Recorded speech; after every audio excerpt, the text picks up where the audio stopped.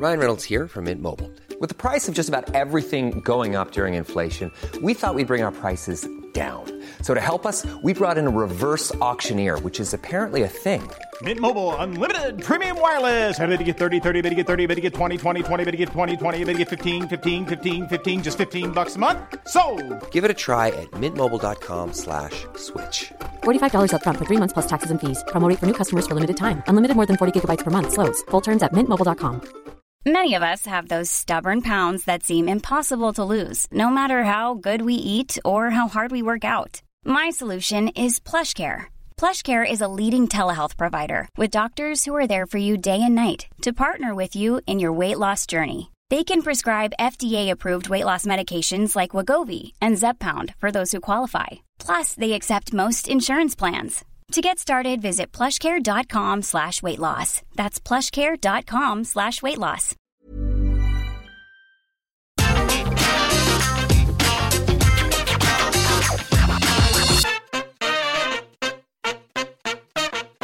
Hello and welcome to Get the Table, another wrestling roundtable discussion hosted by myself, Michael Hamflett from What Culture, and Andy Murray from What Culture, here to discuss another burning wrestling issue.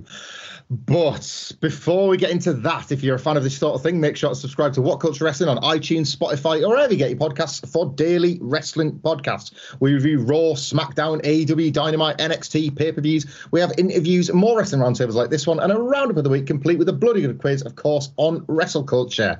Now, Murray, thank God I've gotten that out of the way. It's always nice to do podcasts on great wrestlers, nice, positive content. And we're looking at some of the best today, following some interesting remarks were made by Roman Reigns on the Cheap Heat podcast. You can check the news up at whatculture.com for the full story. But amongst other quotes, Roman noted, quote, "This is some of the stuff I said to Jay and Jimmy on screen, but I mean, it's a shoot. It's for real. This is the only way I want to be remembered as being hands down, head and shoulders better than everybody else on the show, everybody else in the world. They're all trying to catch me. At this point, I feel like within a marathon, we're lapping people because we put so much preparation, so much thought into detail and nuance and trying to deliver the most sophisticated, not confusing, but very respectful stories as we can." First of all, it's interesting hearing Roman speak somewhat out of character on his very well received last year or so. And, you know, you feel that some of this might be in character too. But what do you make of the comments and what are your thoughts on Reigns in general at present? So, yeah, part of my first impression when reading these comments was, okay, well, I mean, part of this is character stuff, right? Because, you know, say calling something a shoot has been the new work since Vince Russo kind of rose to prominence, hasn't it? So you always take comments like this from a wrestler, and wrestlers are always working, no matter what they say. You always take them with a pinch of character dust. But it's kind of hard to argue his point if you were to argue that he's the best wrestler in WWE, right? It's an interesting conversation to have, and we're going to have this conversation. That's why podcasts exist. Mm-hmm. But best in the world is a very broad field. We talked about this a little bit on the news video this morning, and so much of it comes into personal preference and everything else. But that being said, like, I think I kind of love this mindset from him. The idea that, you know, he walks into the Thunderdome, or soon to be not the Thunderdome, every single week and goes, right, I'm going to have the best segment on the show. I'm going to have the best match. I'm going to do this, that, and the next thing.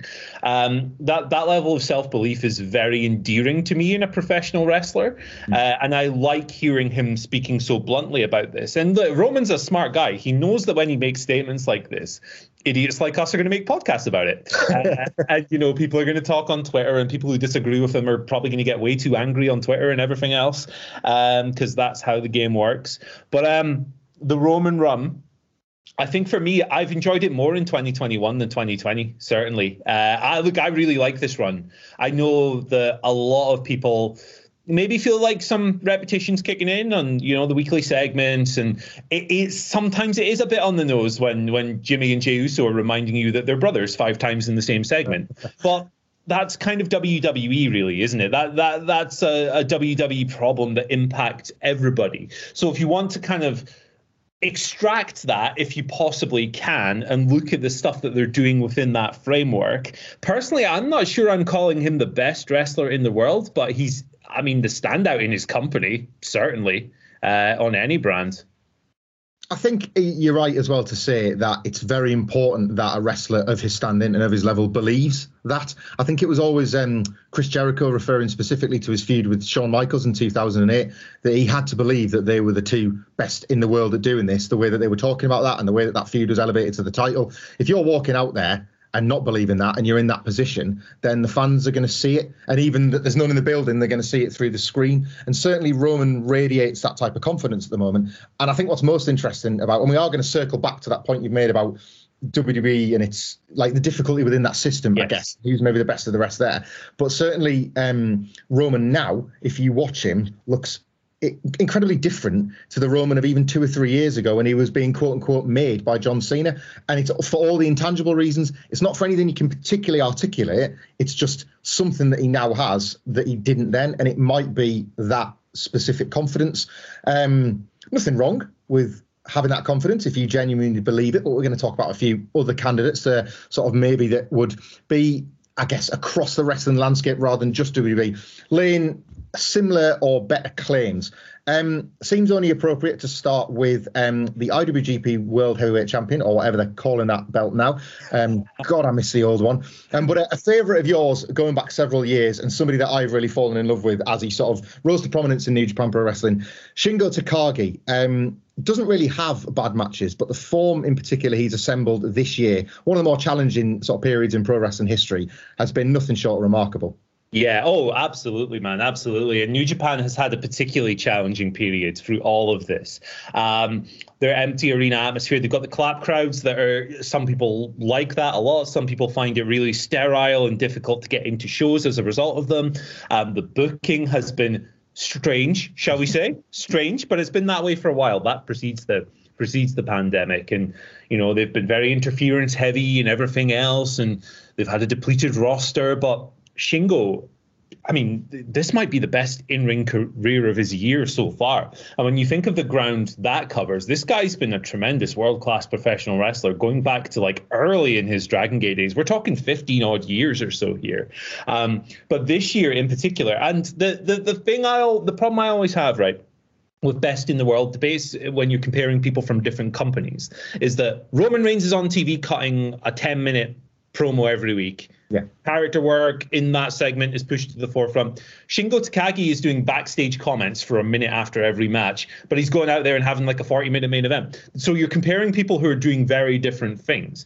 But I think the fairest way to do all of this is look at how they're shining in their specific environment rather than trying to go, oh, well, Shingo doesn't cut long promos. How can he be the best in the world or anything like that? But if you want to look at his in-ring form, I mean, it's frightening. It's absolutely frightening. We're talking like 2019 Will Ospreay levels of just every single big match seems to hit such a huge height. He started it off with Jeff Cobb in the Tokyo Dome, had the best match probably of Jeff Cobb's career, a real big boy battle, but with some smart limb work incorporated as well. He had like a really classically styled pro wrestling match with Hiroshi Tanahashi.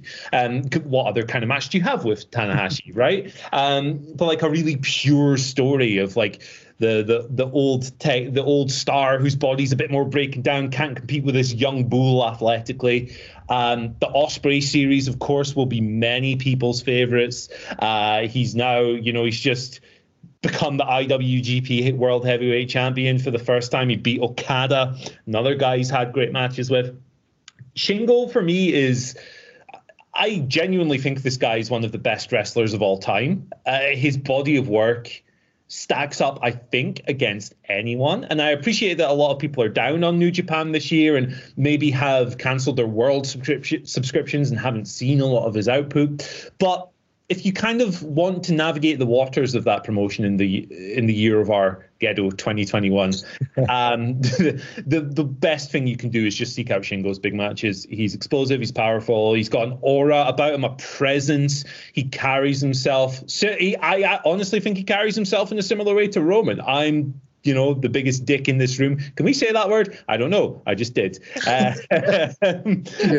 the guy to beat and everything else. And from an in-ring perspective, not going to make a blanket statement yet on who I think is the best wrestler in the world, but in-ring, I can't see anyone else.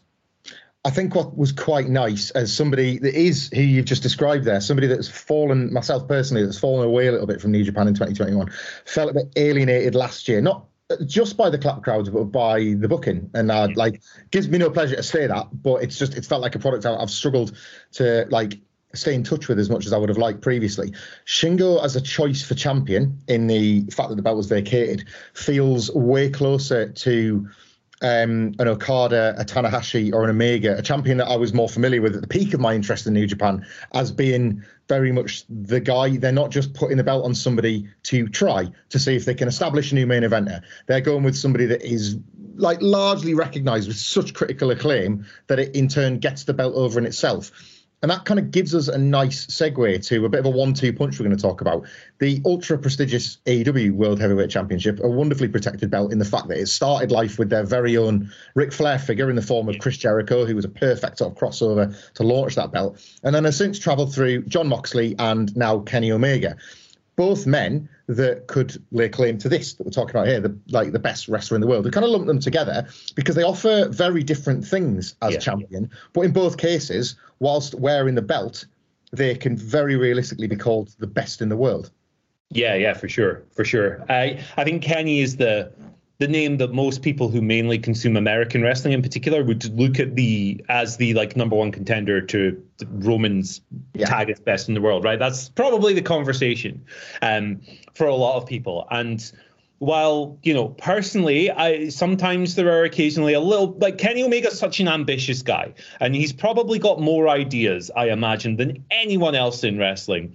He comes up with stuff that nobody's ever thought of before. And when it hits, it is genius level, the kind of thing that has made him such a popular figure and such an innovative figure. But occasionally for me, there are still times when he'll try a little character thing and it's like, not sure about this angle, reading stories in the kindergarten with Michael Nakazawa getting beaten up by kids. Not too sure that was such a good one. But I think this week's episode of Dynamite in particular was and last week with the Jungle Boy match, such a stark reminder of what Kenny Omega is at his best. That promo, cutting down every challenger he's faced so far, refusing to even name Hangman Page.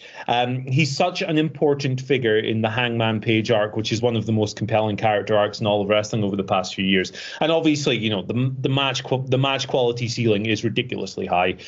Rey Fenix versus Omega from earlier this year is one of the finest popcorn matches maybe ever. Yeah, it just a crazy fireworks show. His candidacy is very, very strong, I think. And I would not argue with a single person who made an earnest point of Kenny Omega being the best in the world. And Moxley, I would have said in 2020, encompassing everything from character work to promos to high-level match quality. He did have, a few matches that maybe didn't deliver. Jake Hager, for one. There's a few others in there. But every aspect of his performance, including like how he presented himself and how he treated the belt, I would have argued that Jon Moxley was the best wrestler in the world. He has perhaps, his performance level hasn't fallen off, but the spotlight changes. And when your spotlight changes a little bit and you don't have, best in the world opportunities, it's harder to make that case for you. But Moxley, I think, has just been tremendous. Again, he's taken time off at the moment, obviously, because he's just had his kid, shout outs. But if you look at something like the tag team title match, the Kingston and Moxley versus the Bucks. That's kind of what makes Jon Moxley so special. His crowd connection, feeding off of that, his ability to present himself as this rugged folk hero who doesn't give an F. He's badass. He's cool without being corny. He's genuinely funny at times. And he's a really good wrestler as well. Contrasts perfectly with the Bucks in that match. But even he had the great match with Josh Barnett at Bloodsport. He's had some other ones here and well. I thought the barbed wire death match was great until the bad thing happened at the end of the show, which we've obviously dragged over hot coals several times. But I think Jon Moxley is a credible candidate as well. I've been in love with his work since he left WWE, and I wasn't always a fan of him in WWE, so he's done a great job. Yeah, I mean, obviously, we've covered it at length. I guess the transition from not necessarily the very end of Dean Ambrose. There's some real gems there to find in 2019 Moxley Night Raw, but certainly the bulk of the Dean Ambrose run versus who Jon Moxley very quickly became when he left. He was a very different type of greatest wrestler in the world in a very different type of year. I look back on 2020 as needing the hero that Jon Moxley was.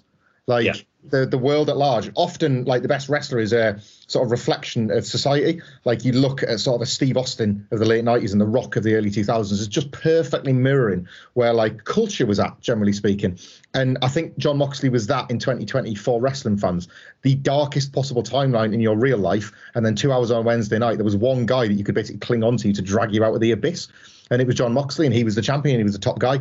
It's been quite nice to see Omega like use that belt for evil, because now what's happened is he's become a guy that is making you root for a different type of hero. We are all being allowed out of our house again, and you are looking, and I've used this terminology before because AEW have put it in our lap. We are looking for a hero to ride in on a white horse and save the day from this comedic supervillain, and the Tina Hangman Page to do it. But I love it's a theme running through this podcast, and it's not something we've like done on purpose.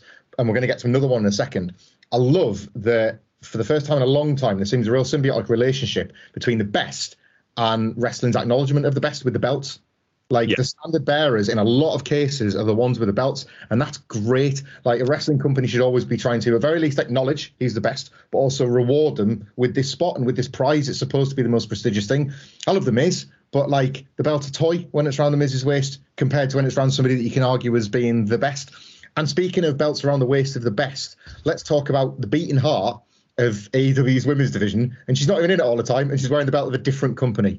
Serena Deeb is a special talent, not just because of what she does, but because of how it almost went to waste. WWE, wrestling at large, but WWE's, latent sexism and misogyny and ageism ultimately relegated Serena Deeb to a coaching role rather than putting her out there on Raw and SmackDown every single week. And thank God she got out of that system, because we've seen in the daring to be in the mid-30s, like coming out there in a walking frame and still knocking out bangers. Serena, like just a special talent, and thank goodness we're getting her.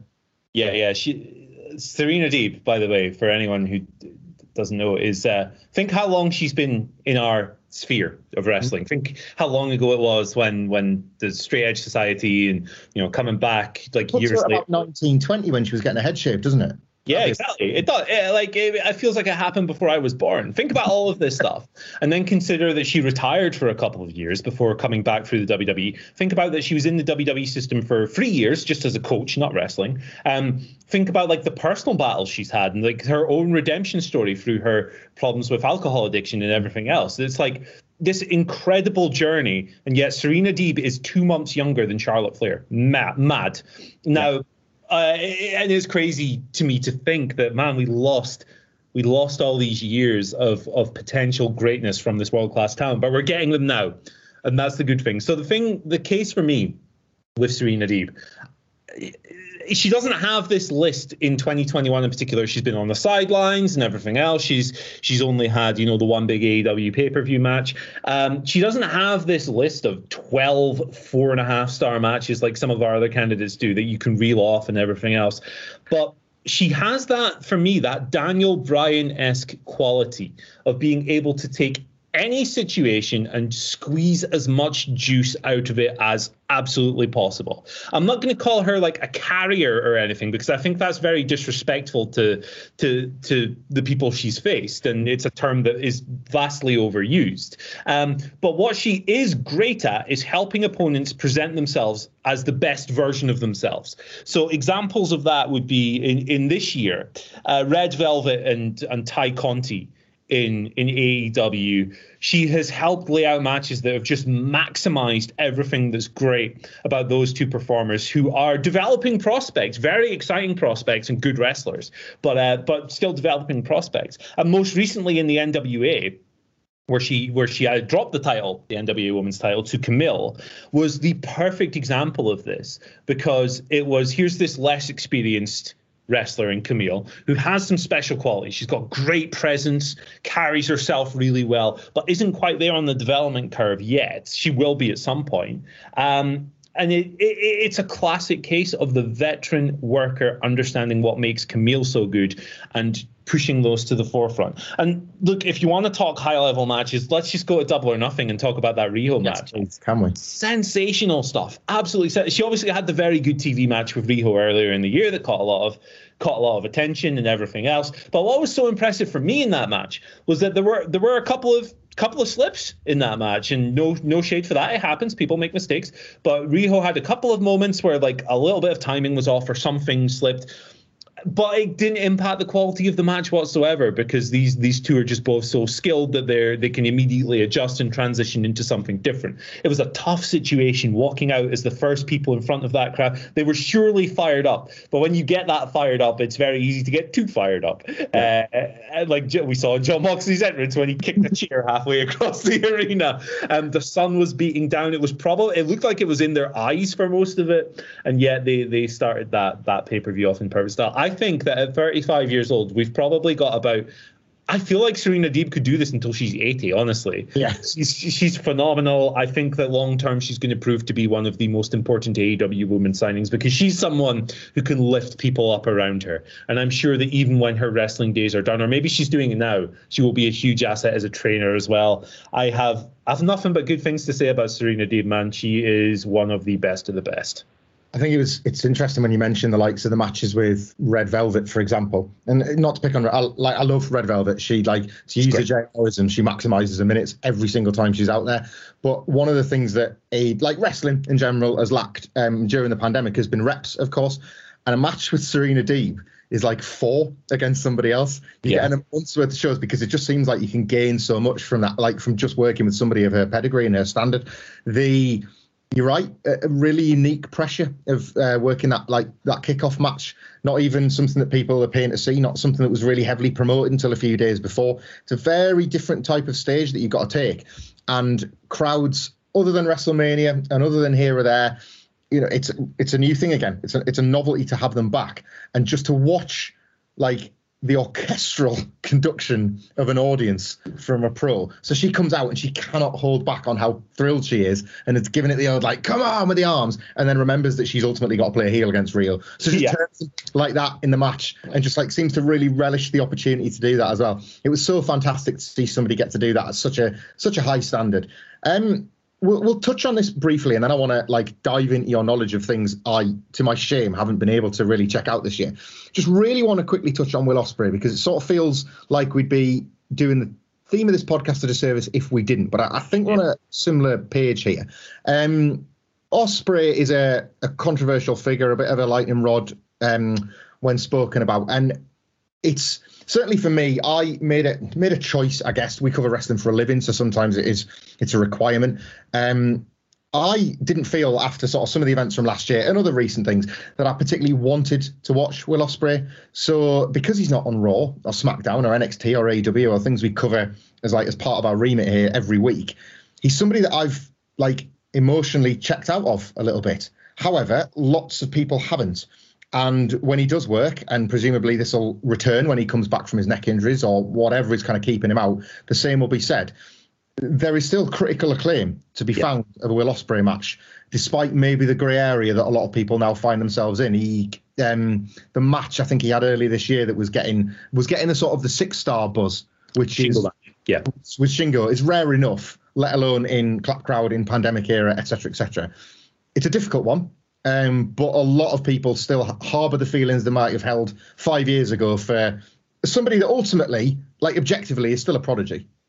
Yeah, for sure. I mean, when I said earlier on the podcast that Shingo, for me, was the number one in-ring wrestler of the year so far, I think a lot of people would argue Ospreay, and understandably so. Obviously, both of their best matches, you could argue, are against each other, and that makes a compelling case for both of them. But Ospreay's obviously had the Ibushi match as well.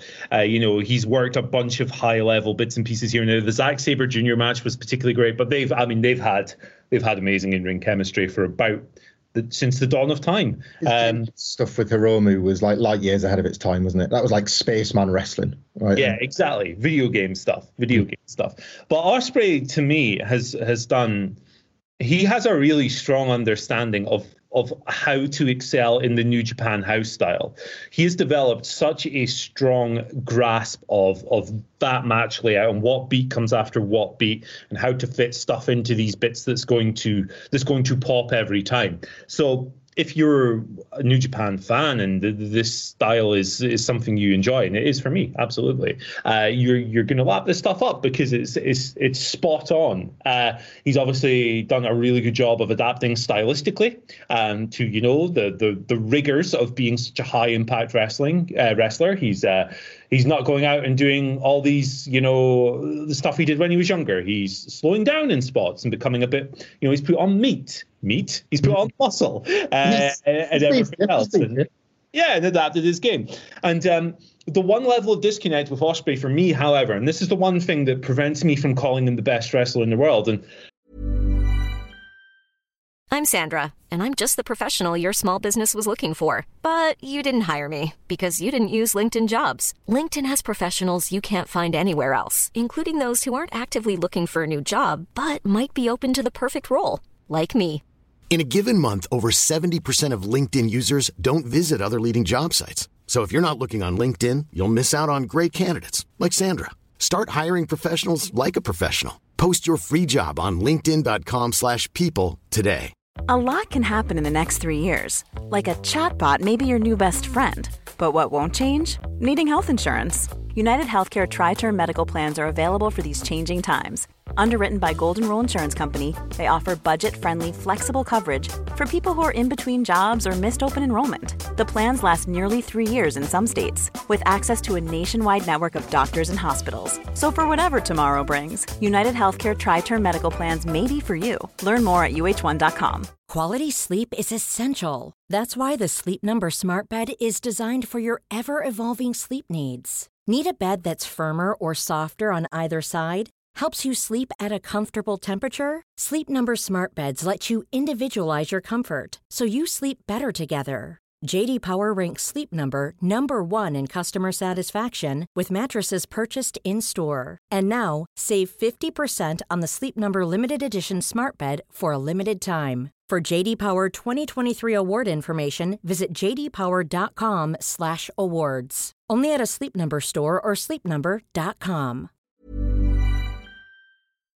There is a bit of a disconnect between the character out of the ring and the character in the ring. So obviously he's turned heel. He's got the United Empire, which has been a great boon to New Japan in this period. It's done a great job to freshen things, because that stable scene with Chaos and Bullet Club and LIJ and Suzuki-gun, it's been stale for about 4 years. So this has done a good job with Hinari and our personal favorite Great-O-Khan and Jeff Cobb, freshening things up. But it doesn't reflect in his wrestling style a lot. He doesn't often work as this heel character that he's portraying, on television. He's putting B. Priestley down with cutters, which was a questionable angle for sure. And he's cutting these Conor McGregor promos. I'd like to apologize for absolutely nobody. But he goes and wrestles the match, and it's like, a lot of this is calibrated for cheers and pops still. Yeah. And, while he has slowed down in places, like I mentioned, it still feels to me like there's a bit of a gap between Ospreay, the United Empire leader, and Ospreay, the wrestler. And until that kind of comes a bit closer together, it's tough for me personally to call him the best in the world. But if you're able to compartmentalize and take the good with the bad and everything else, or the good with the less good, I really should say, I can absolutely see why he would be somebody's top wrestler in the world. And look, your comments on outside of the ring stuff as well, I echo those 100% too, just to be clear. Yeah. We're gonna, in a WWE Raw style here, switch gears slightly. Alex the Base represents some of the finest minds in the wrestling fandom, but your co-host is an ignorant turd. So much shame don't get to watch anywhere near enough Stardom as I would like when there feels like we are entering some sort of golden era for that company. I'll catch odd matches when they penetrate the discourse on the timeline, but it is what it is. It's still, like, in context of pro wrestling at large, it is a niche concern, and certainly in the West. Even though you can just tell, you can feel it. This is a promotion about to hit some sort of like critical apex.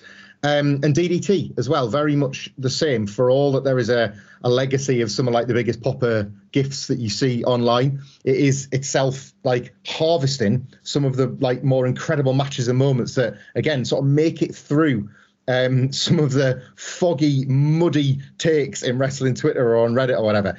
But yeah, like, it's kind of like open season for you here. I want to say, tell the listeners, what I really mean is tell me who we should be looking at in 2021.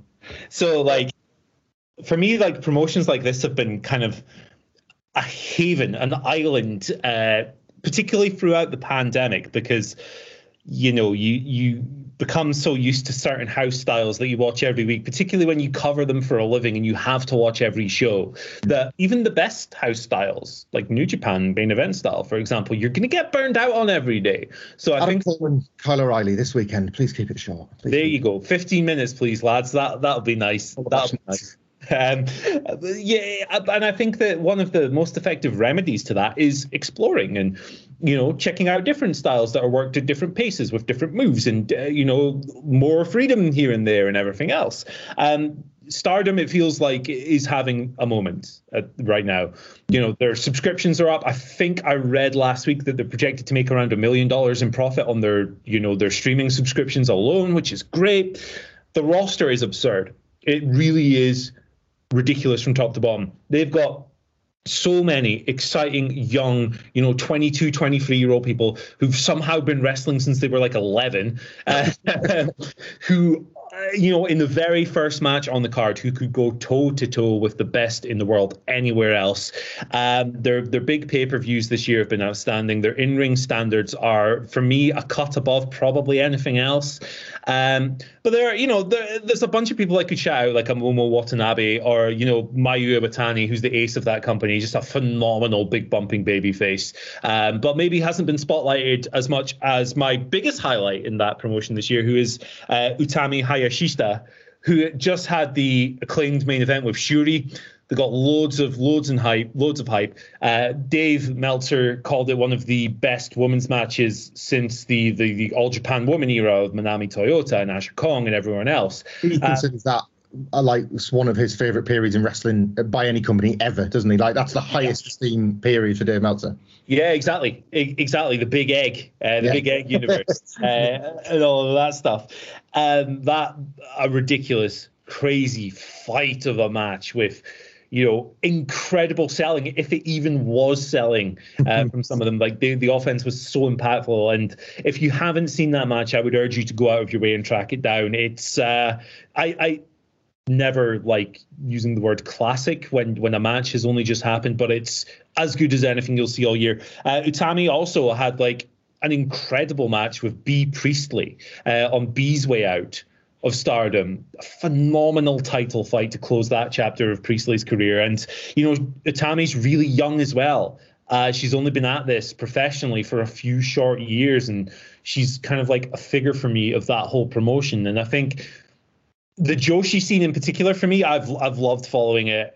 Companies like Ice Ribbon and Seedling, wrestlers like Suzu Suzuki is another one elsewhere who's had a great year. But Stardom, almost in-ring standards wise, it could be the new Japan in that regard for me. Sure. It's having a great year, and as these wrestlers season and progress and become better and better with time, as the mind catches up with the body, I think we're entering a really exciting era there. And like a quick word for DDT. The thing with DDT is the association with Western fans in particular is, hey, blow up dolls and Invisible Man and all of that stuff. Yeah, and there is that element to the shows as well. But you can do what I do, friends, and skip the one match on the card every show that features that stuff. Fast forward 15 minutes when Super Sasadango Machine is presenting his PowerPoint presentation. If you don't like it, it's an easy solution. The standout guys for me in that promotion this year, I mean, Jun Akiyama is having a ridiculous title run. And he's been wrestling since the dawn of time as well.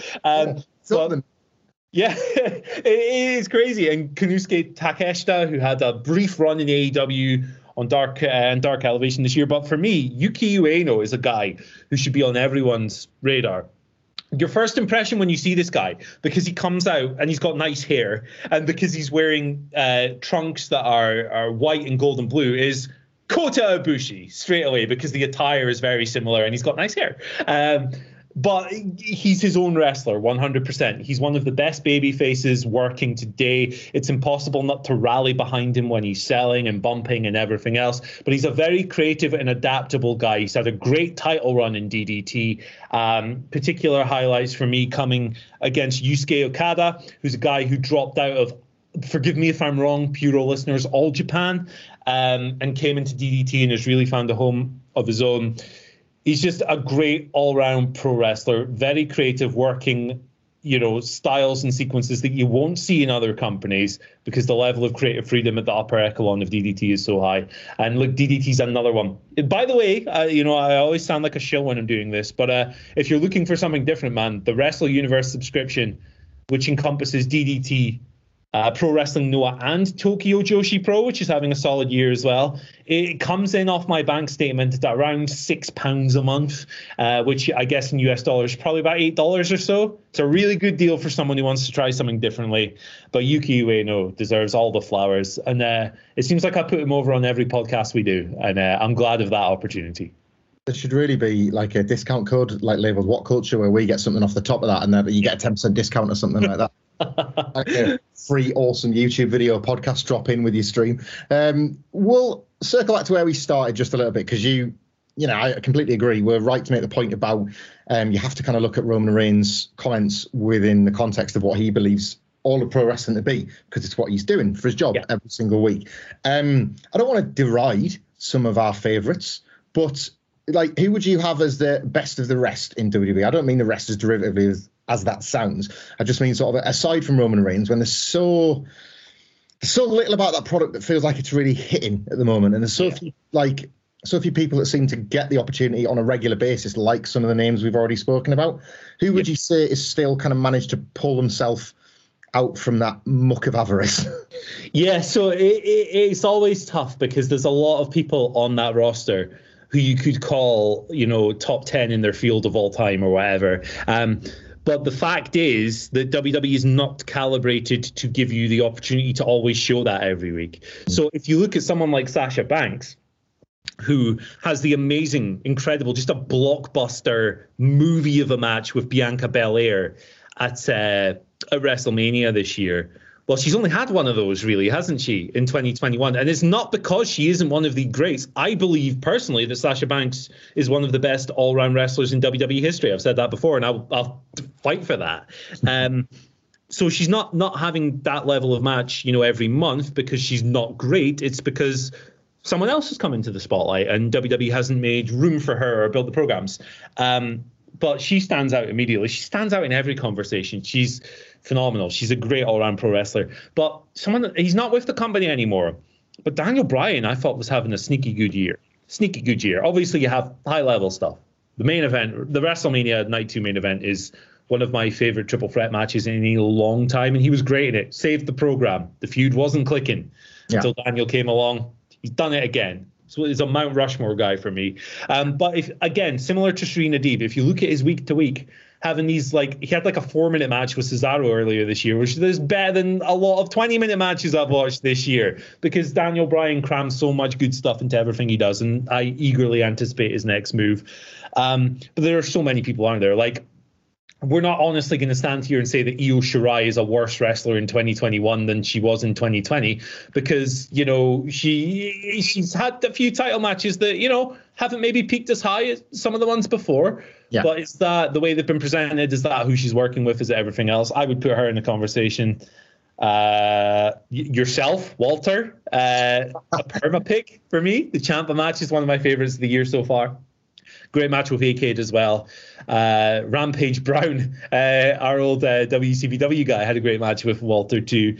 So there's a whole kind of group of people in WWE, isn't there, who you could pick out? You could pick out Ricochet and go, on his day, this is the best wrestler in the world, because on his day, he has proven that he can be that. It's just that the window of opportunity isn't there. And, you know, I don't want that to be taken as me just blasting WWE, saying, they're undermining their wrestlers. I could make that point, but I'm not going to do it on this podcast. I'm just going to say that house style isn't calibrated to generate that level of greatness every single week. And that's why you don't see it, rather than, they buried this guy. They have kind of buried Ricochet a bit, I guess. But you know what I mean. They do. They do bury, unfortunately. I think in a pandemic as well, it's particularly tricky because, you know, wrestlers aren't getting reps. So a lot of people that could get better as both followers and leaders aren't doing it. So you're not seeing the rate of improvement that you would like. The performance center system still remains unproven, would be generous perhaps, as a talent development thing. It's like, you know, you're reeling off names there. Like Ricochet was one for me. I'm kind of a Bayley lifer, and it was just like nice at Hell in a Cell to see that given 15 minutes, she can do something very artful in like unfavorable circumstances. Them getting a Hell in a Cell match at like 2 days notice. And like you could very clearly see what was intended for that match before a cell was put on top of it. And then what stuff a super experienced like worker like Bayley was able to apply to it. And I just think there are wrestlers that can shine. You know, in our little prep for this podcast, you mentioned the Young Bucks. And I think it had us round to the idea that there are so many, because there are so many different ways to be the greatest in the world now. You know, it goes back to your point about, like, I wouldn't say it's apples and oranges, but it's certainly like the gap is widening between what the different products are and what they represent. And I think that's why it is okay to say have 3 or 4 candidates, because you're looking at the best in their field rather than the best in one thing as wrestling. And we just came to the conclusion that like wrestling's pretty great at the moment, standards wise, where like we've had several years now, driven, I would say, more than anything, probably by the indie boom of the mid 2000s and the New Japan boom of the sort of early 2010s. We are in a really, really long, like ascending work rate period. Yeah. Whenever you think you've seen a peak, someone tops it, and then everybody else rises to that peak instead, and then it's on at the next one, it's on at the next one. Like, if nothing else, like across all these different companies, I yearn for that to continue as a trend and not suddenly everybody flatten out and we just go through a period where everybody settles, because it has been nice to see the bar keep getting raised when you just don't think it can go any higher. Yeah. 100%. I couldn't agree more. In-ring standards are absurd. You can reliably tune in to one of, I don't know, like a dozen promotions around the world, maybe even more when you think about all the different regions, where you're talking American wrestling, lucha libre, European wrestling, Japanese wrestling, the emerging Australian scene as well. You can pop on a number of different promotions and know you're going to get some good stuff. You're going to get a higher level of standard between the ropes than has ever been before. And, you know, the past few years, the indies in particular have been very depleted. WWE signing policy, it is shifting now, but it has been, we need these people. No one else can have them. Give me you, and take that. And AEW has come along, and they've needed to sign people as well. And that led to something of a barren period for the indies for a couple of years there, where it was quite rough.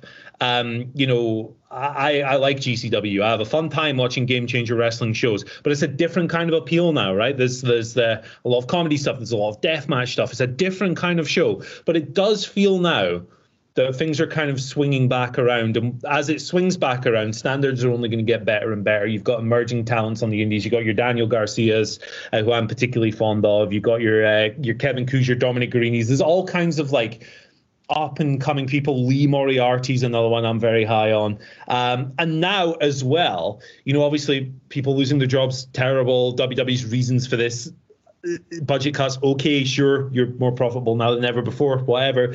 But if you're looking for a silver lining in the recent cuts, it is that, look, a guy like Tommy End is going to be able to work the indies now potentially. And the younger people there, your Daniel Garcias and your Lee Moriarty's, are going to be able to work from him and learn and grow a new scene and build something new. And like this new fertile breeding ground of young talent is going to reemerge. And in the next 4 or 5 years, we're going to have another situation where the cards are going to be as stacked as an Evolve show years and years ago, where you look at the marquee and it was Keith Lee, and it was Zack Sabre Jr. and it was Johnny Gargano and all these all-stars. And I'm getting a little bit off topic now, but the fact is you can pick a best in the world contender from so many different companies and so many different scenes. The conversation is often limited to the scope of what people are watching, and I hope today on the podcast we've been able to broaden that a little bit and maybe encourage a few more people to go out and check some new stuff. But I like this discussion all the time. For me, it's never a binary of this guy is better than this guy and this woman's better than this woman or whatever. It's always looking at what they're doing in the context of their environment and everything else. And what I'm trying to say is that, of course, obviously, the Butcher is the best wrestler in the world. And I love him. I love Andy Williams. What a guy. I knew we'd get there in the end. I'm more of a Blade guy, but I can tell the difference because his name's written on his ass. Beast as well. Have you seen the Blade? He's really tough. Jesus Christ. Yeah. Before this podcast descends into us just being complete perverts, it is a nice conversation to have, and we would love to hear from you too. Reply in the comments to this podcast at WhatCultureWWE. Let us know who you think is the greatest pro wrestler, and if you really feel like you would like to, and why would you not, why don't you reach out to us on Twitter too? You can follow Andy Murray on Twitter at... You can follow me at Andy H. Murray. The H today stands for happy birthday to eternally the best wrestler in the world, Bret Hart. Oh, I love it. I love it. Thank you very much for that. You can follow me at Michael Hamflett, but don't do that. Go and wish Bret Hart a happy birthday. That's a better use of your time. Thank you very much for listening, and we will see you soon.